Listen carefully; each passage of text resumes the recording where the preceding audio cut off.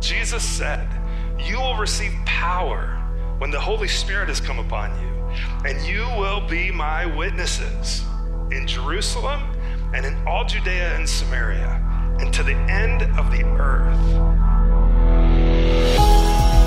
What does Jesus' mission look like here? What's his mission here? What does Jesus' mission look like here? What does Jesus' mission look like here? What is Jesus' mission here? How do I know what Jesus' mission is?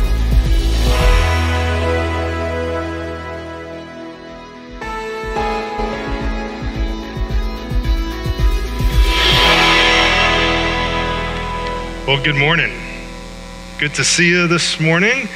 And my name is Josh, if you don't know me, one of the pastors here. And just really glad you're with us this morning. Welcome to all of you joining us online as well. Hey, if you haven't packed a shoebox yet, we went shoebox shopping yesterday and got some stuff. Charlie picked out things for his box, and it's a lot of fun. So I encourage you to be a part of that ministry, and just such a great opportunity. Rach, do you have that open yet? Working on it? No problem. Well, hey, there was a man named John, and he got a parrot for a gift. You ever wish you had a parrot? Maybe, when I was a kid, I wished I had one. Well, this parrot, though, had a bad attitude, and he had an even worse vocabulary. See, that's the danger of getting a talking parrot. He never really said polite words. John tried to change his attitude by speaking to him with polite words and consistently playing soft music and anything he could think of to clean up this bird's vocabulary. But out of every word, out of his mouth was rude, obnoxious, and just, it was awful. It was filthy. Well, finally, John was fed up and he yelled at the parrot. The parrot yelled back. And they got into this huge argument where finally John grabbed the parrot, his feathers flapping, his wings flapping, and he threw him in the freezer and slammed the door. And the bird just laid into him from the freezer until after, 30, 45 seconds, maybe a couple minutes, it just got dead quiet. And John felt good, but then he started to wonder, what did he do? Did he do something to the parrot? Was he hurt? And wasn't heard for over a minute. And so he opened the door slowly, and the parrot calmly stepped out of the freezer onto John's hand. And the parrot said this. He said, "I believe I may have offended you with my rude language and actions. I'm sincerely remorseful for my inappropriate transgressions, and I fully intend to do everything I can to correct my rude and unforgivable behavior." John was shocked. What made this change in the parrot? He was just stunned at his new attitude. And right as he was about to ask him why this was, the parrot said, "But may I ask one question? What exactly did the turkey do?"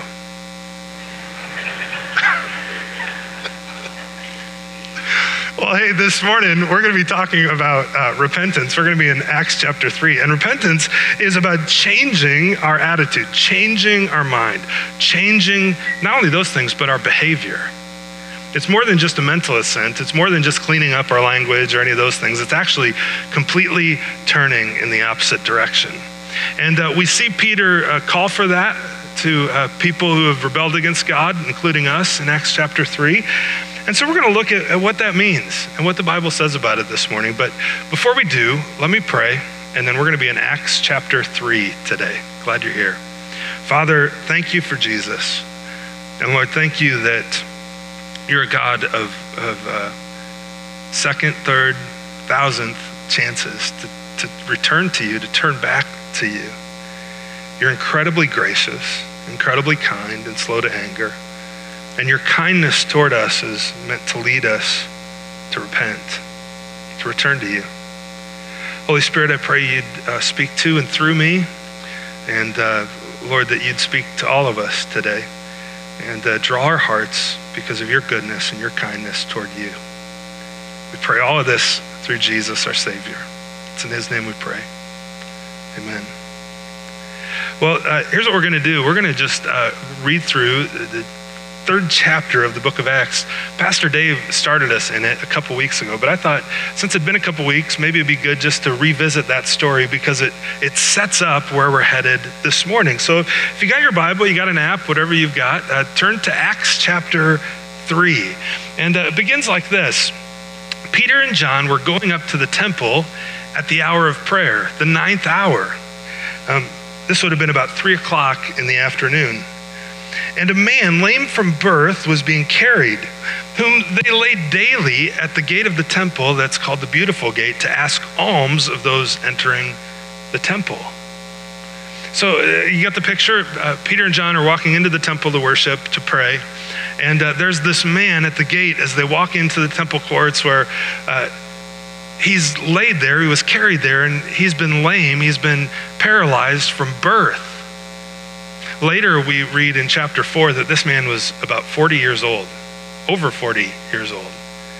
So for years, he had been brought to the temple and laid there, and he's just begging for alms, for food, for money, for help from people as they go in.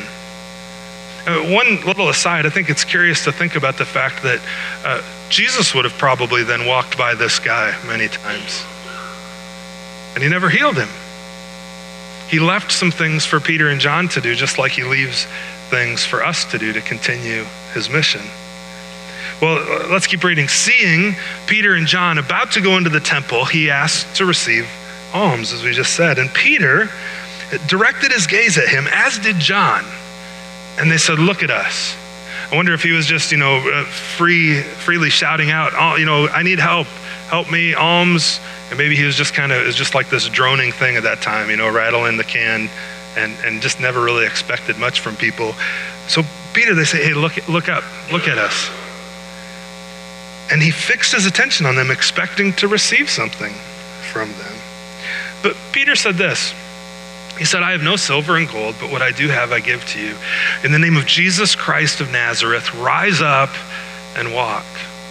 Pastor Dave led us through this passage well a couple Sundays ago. And now, by the way, if you're the guy who's been lame from birth and somebody tells you get up and walk, what are you thinking? Huh? So look at verse 7. So Peter took him by the right hand and raised him up. And immediately his feet and his ankles were made strong. And leaping up, he stood and began to walk. I wonder if you ever do that, you grab somebody's hand, they're sitting on the floor, and you grab them and you just pull them up as hard as you can. Remember doing that when you were a kid? I wonder if that's kind of what Peter did, and he just leapt up. And he stood and he began to walk, and he entered the temple with them, walking and leaping and praising God. I picture like the Scarecrow on Wizard of Oz, like learning to walk for the first time, And all the people saw him walking and praising God, and they recognized him as the one who had sat by the beautiful gate of the temple for decades, asking for alms. And they were filled with wonder and amazement at what had happened to him. Well, we get to our text here this morning in verse 11, and we pick up right in the middle of the story. Well, he clung to Peter and John. He just stayed with them the whole time. It'd be like a little kid clinging to their parents walking through Walmart or something, right? He just clung to them, and all the people were utterly astounded. They ran together to them in the portico called Solomon's. Now, I want to back out here for just a second and explain what that is. Solomon's portico, your translation might say Solomon's porch, might say Solomon's colonnade. It was a place where the early church met. We read about this in the book of Acts. And let me show you this picture. This is a model at the Museum of Israel in Jerusalem, and it's a full-scale model. It's a two-scale model, not full-scale.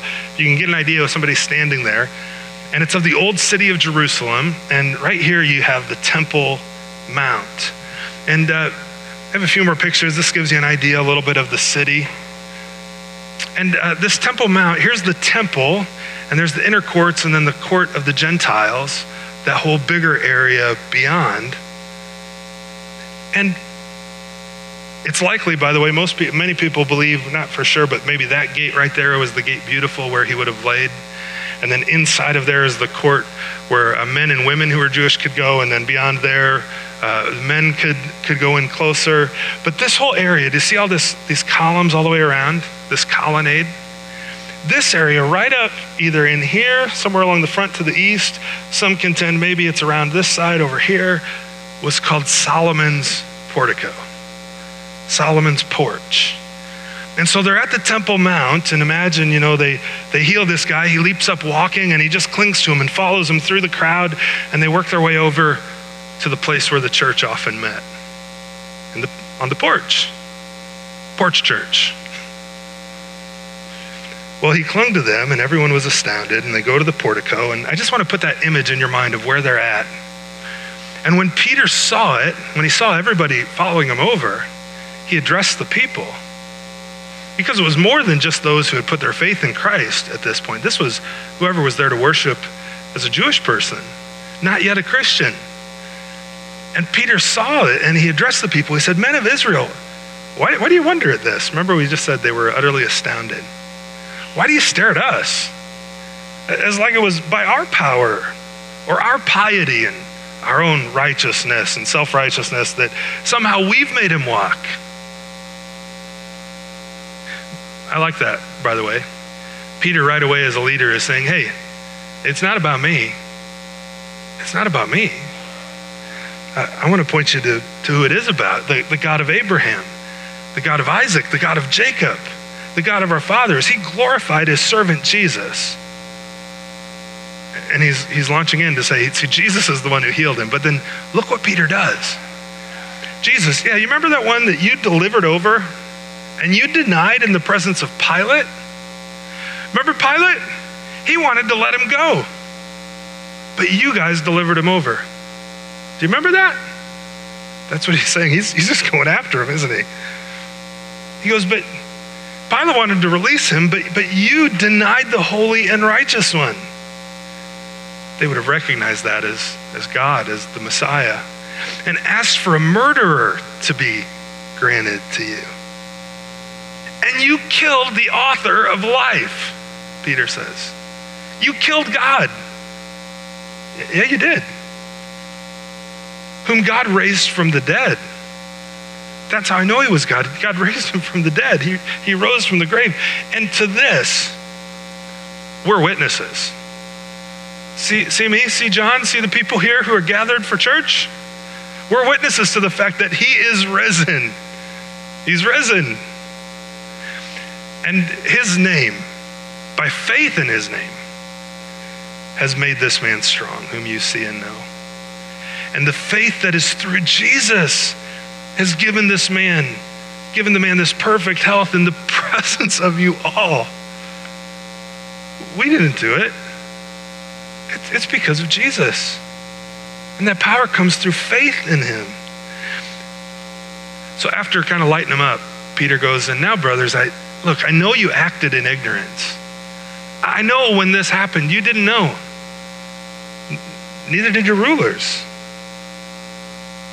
But what God foretold by the mouth of all the prophets, that his Christ would suffer, he fulfilled it.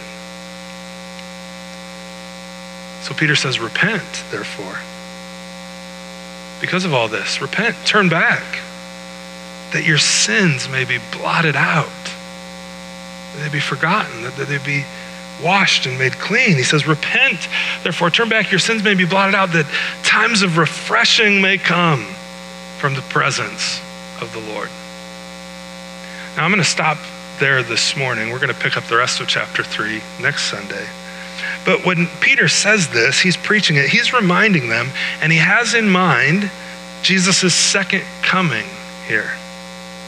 Because he says, that times of refreshing may come from the presence of the Lord, that he may send the Christ who's appointed for you, namely Jesus, whom heaven must receive, hold on to, until the time for restoring all the things about which God spoke by the mouth of his prophets long ago. Peter's saying, listen, you need to repent. You need to turn to him so that you can have refreshment and be renewed when the Christ comes again, when God sends him again to you. At which time he's going to fulfill all the rest of the prophecies he hasn't yet fulfilled. We'll talk about some of that next Sunday. But today I want to key into what Peter tells them to do. Because I imagine if you're there and you're thinking, we killed the author of life? We murdered God?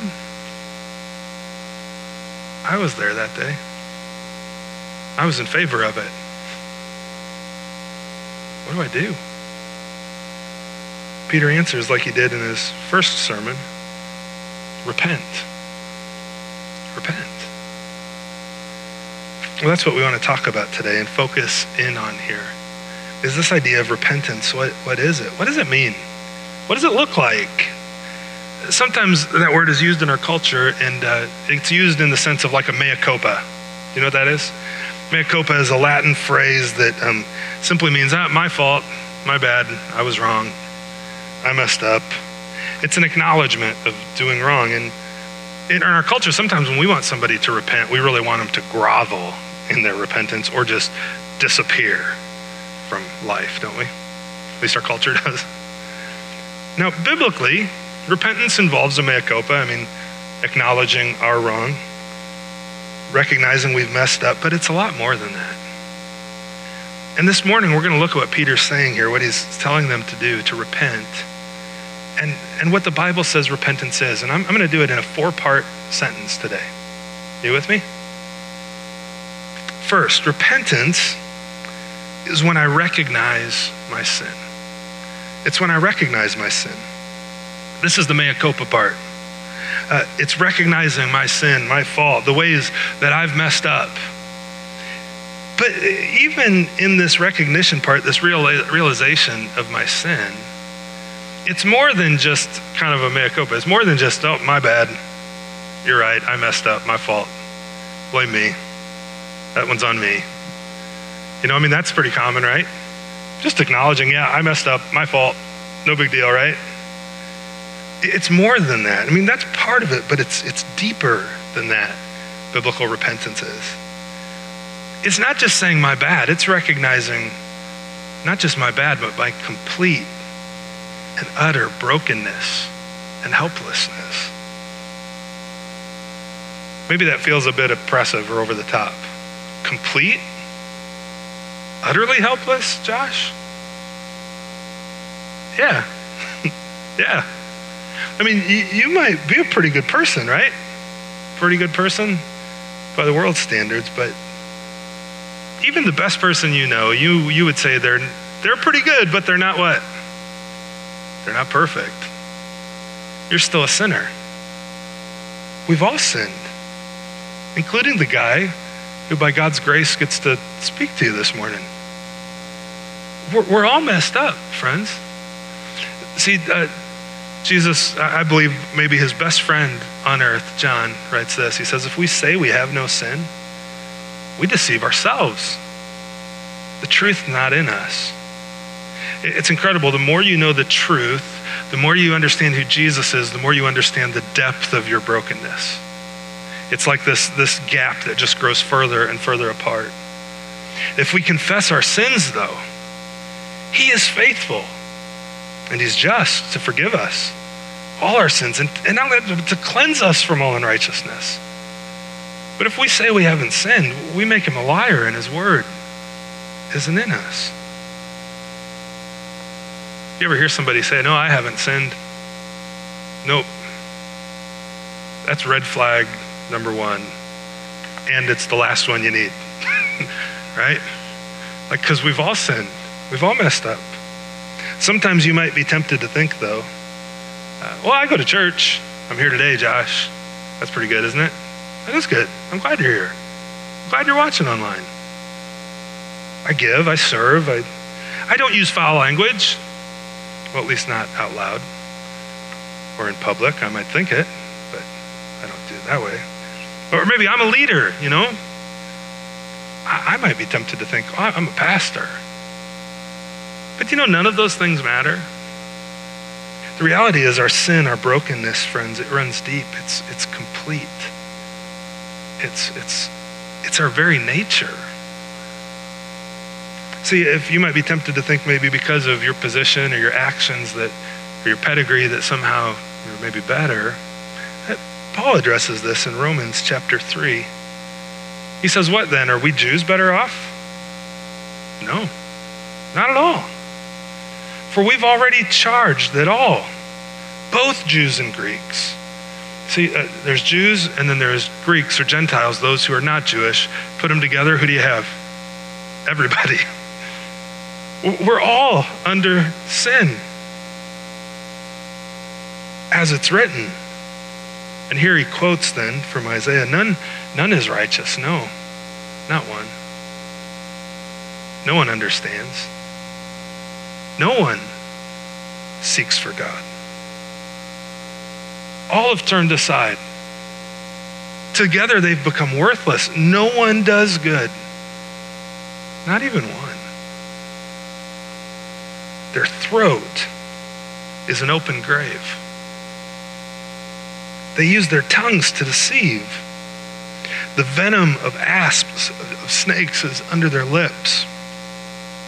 Their mouth is full of curses and bitterness. Their feet are swift to shed blood.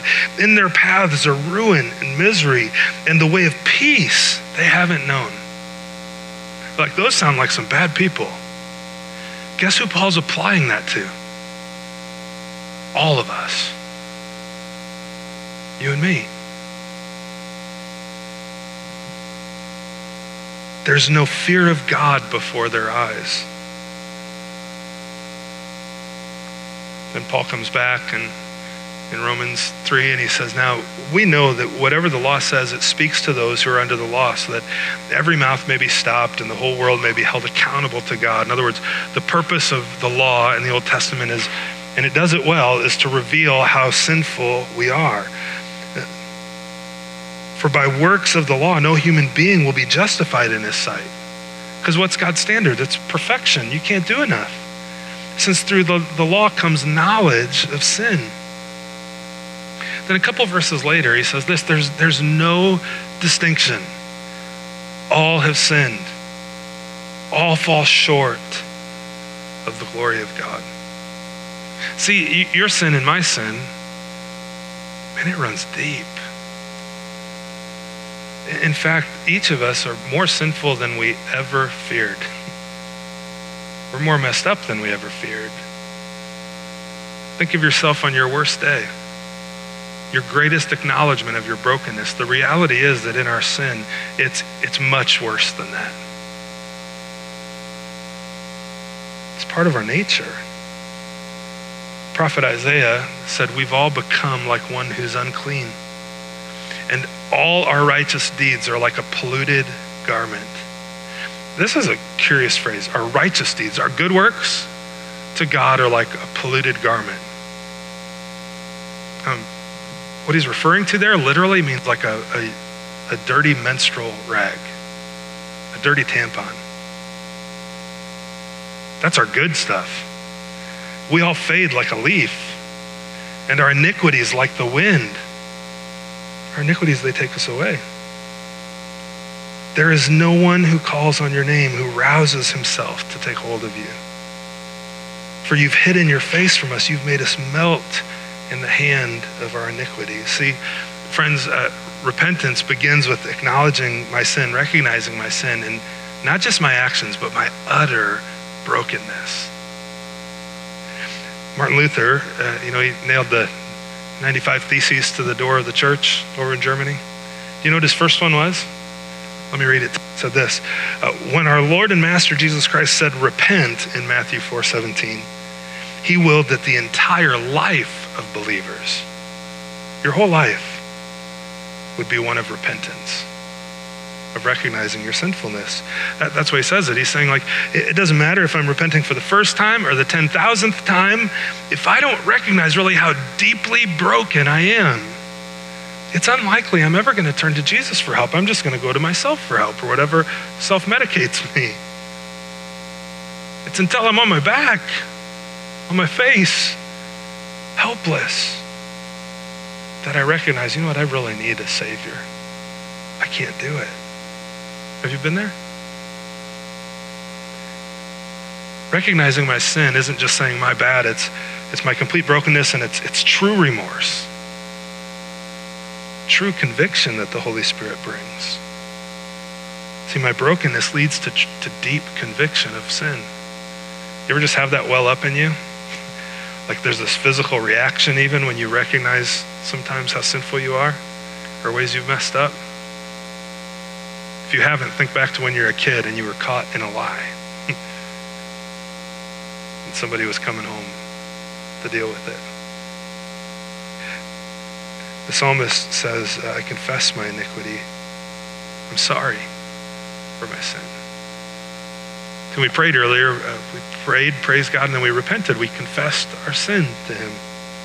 And he knows a lot more of your sin than you even know yourself, and that I even know myself. 2 Corinthians tells us, for godly grief produces a repentance that leads to salvation without regret. Whereas worldly grief, my bad, it produces death.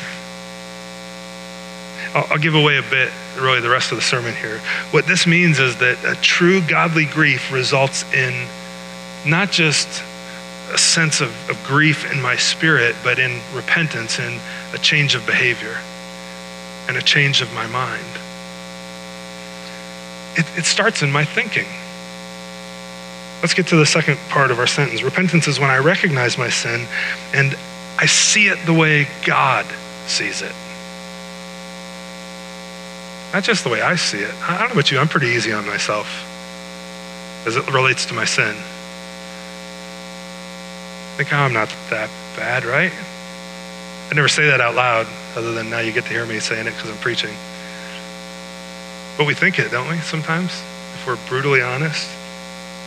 But the reality is when I see my sin as God sees it, I recognize it's my fault, it's my responsibility. I quit going, oh yeah, but they did this and made me. No. I take responsibility. I'm at fault. See, Acts 3, let's go back to our text in Acts 3.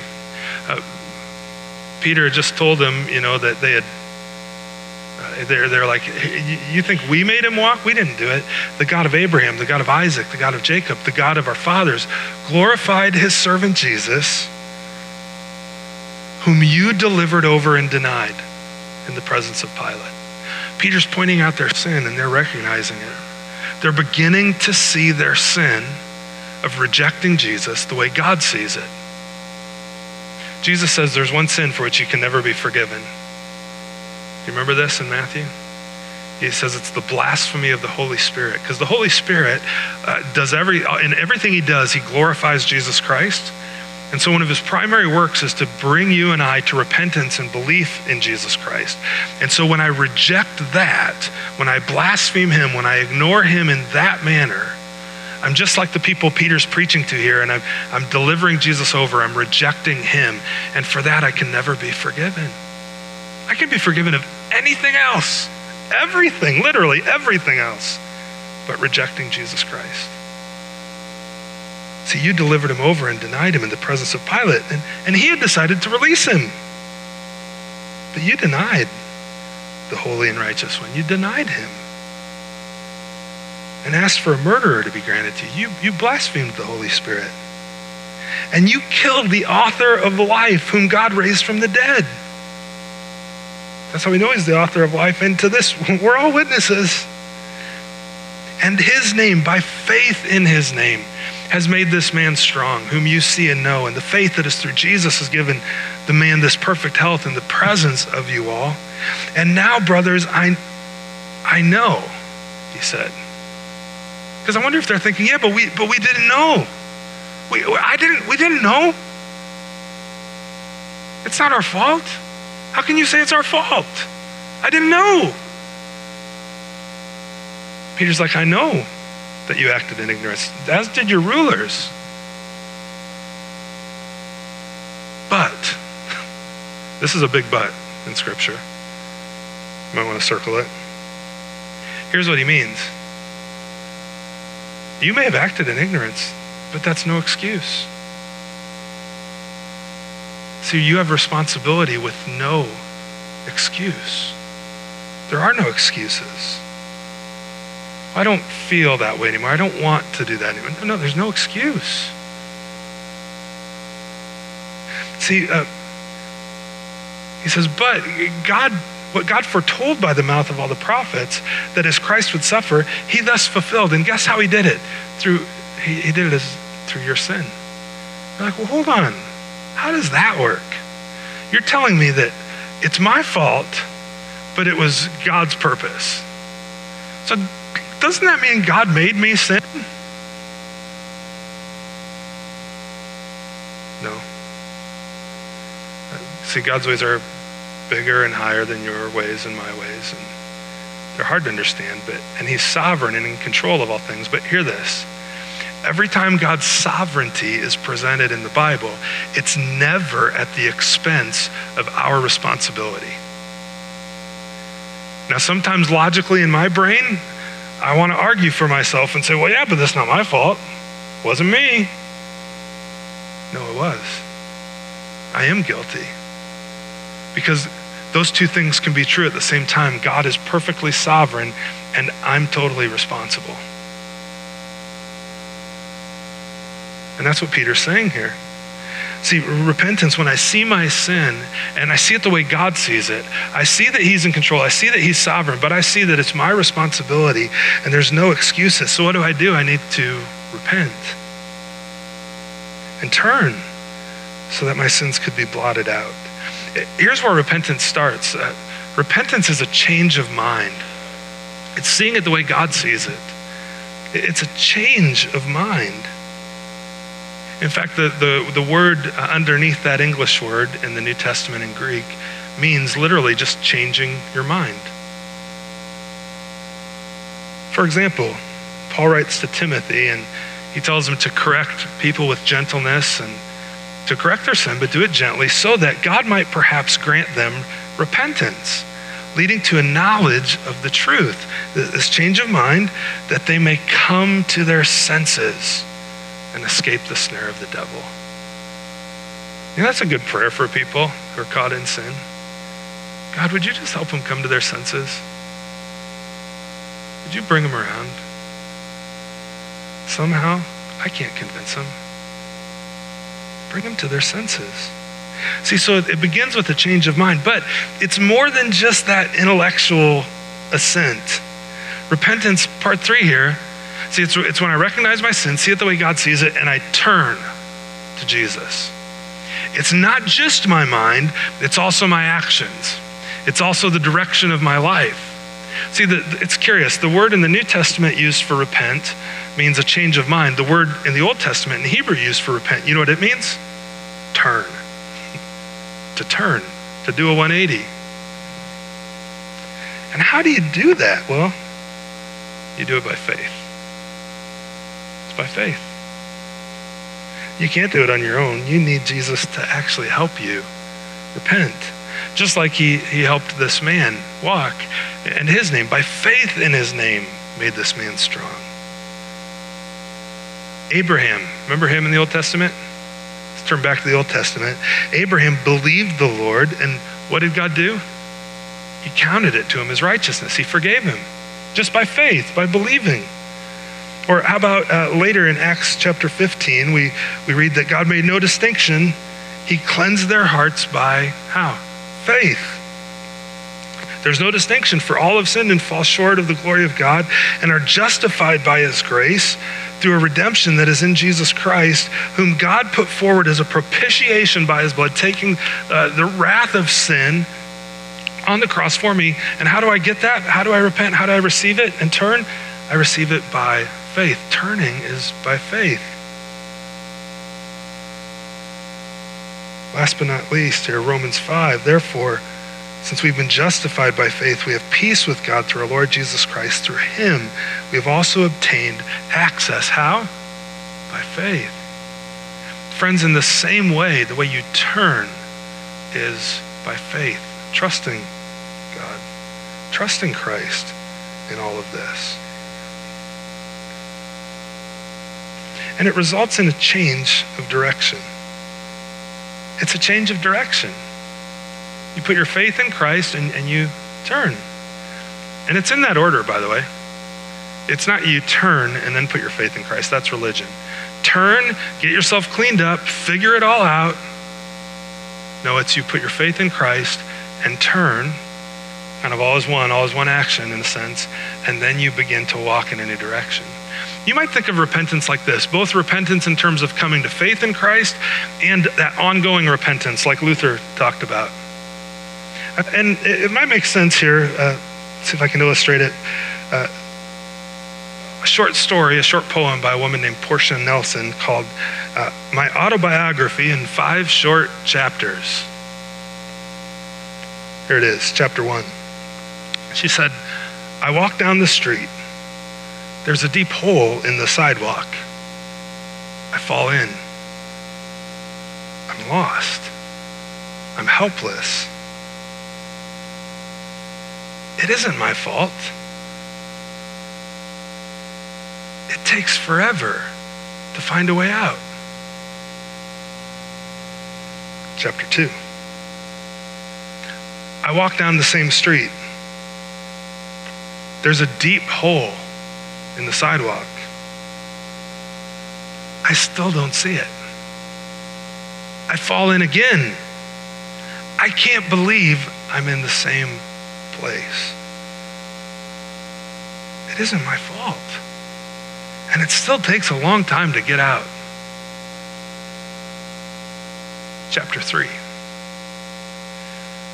I walk down the same street. There's a deep hole in the sidewalk. This time I see it there, but I still fall in. It's a habit. It is my fault.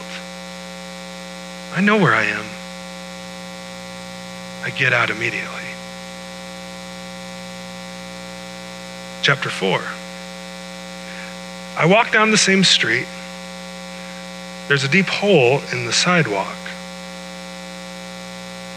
This time I walk around it. Chapter 5. I walk down a different street. Friends, that's repentance, isn't it? I fall in sin. I get stuck. I get caught. It takes a long time to get out. I might even do it again and again until finally I get stuck there and I'm like, wait a second. I saw this coming this time. Why did I do this again? And so I work to get out. I cry out to Jesus to help me get out. And maybe I go down that road again and I see these things coming, only this time, all by God's grace, he helps me kind of tiptoe around the outside and not fall in that hole again. And I can go on celebrating and avoiding that sin. But at some point, when I've truly repented, I realize, you know what? That's really dumb to keep going down that street. I'm going down this street. And I go a different direction. That's repentance. It's a change of mind. It's recognizing my sin. And it's also a change in direction. It's accompanied with action. James tells us that if anyone is a hearer of the word and not a doer, he's like a man who looks intently at his natural face in a mirror. He says right before that, be doers of the word, not hearers only. Be doers of the word. And then part 4, repentance is when I recognize my sin. I see it the way God sees it. I turn to Jesus. And then finally, I receive forgiveness. I receive forgiveness. My sins are blotted out, prophet Isaiah says, and this was what Peter had said, right? He said, repent so that your sins may be blotted out. He's quoting there from Isaiah. Come now, God says, let us reason. Though your sins are like scarlet, they shall be white as snow. Did you see the snow this morning when you got up? Do you notice how it covered everything? And if it got to be enough, you wouldn't be able to even see the ground, would you? You wouldn't see the brown dirt. You wouldn't see the green grass. You wouldn't see anything under it. What would you see? Pure, blinding white. Purity. See, when the Lord forgives you, when you repent, your sins are like scarlet, but they're going to be made white as snow. Though they're red like crimson, they become like wool. And that's what Peter means when he says, then there's true refreshing. Turn back that your sins may be blotted out and that you may receive times of refreshing that would come upon you from the presence of the Lord. The prophet Ezekiel says, listen, when you repent, there's coming a time I'm going to give you new hearts. I'm going to give it a new spirit to put in you that'll be faithful to me, God says. I'll be your God, you'll be my people. And friends, that's repentance. It's when I recognize my sin. It's when I see it the way God sees it. It's when I turn to Jesus and then receive his forgiveness. Now, this morning we're going to close here by celebrating communion together. And so those of you who are going to pass out the elements, maybe you can start doing that now. As we celebrate communion, what we're celebrating is the fact that we have unity together and unity with Jesus. Because of his goodness, because of him blotting out our sins and giving us refreshment. Now, this is something that symbolizes his death, his burial, his resurrection, and us putting our faith in him. So if you haven't made that choice, if you haven't repented and turned to Christ, we're glad you're here, but don't take communion. Because this is an outward expression of something that's happened inwardly in our hearts. Or if there's sin maybe you need to repent of, repent. And then take communion. And by the way, if you've never trusted Jesus, if you do it today, join us in communion. But as the elements get passed out, just hold on to those. We're going to sing, and then we'll take the elements after we sing, and then Pastor Dave will come and close our time this morning.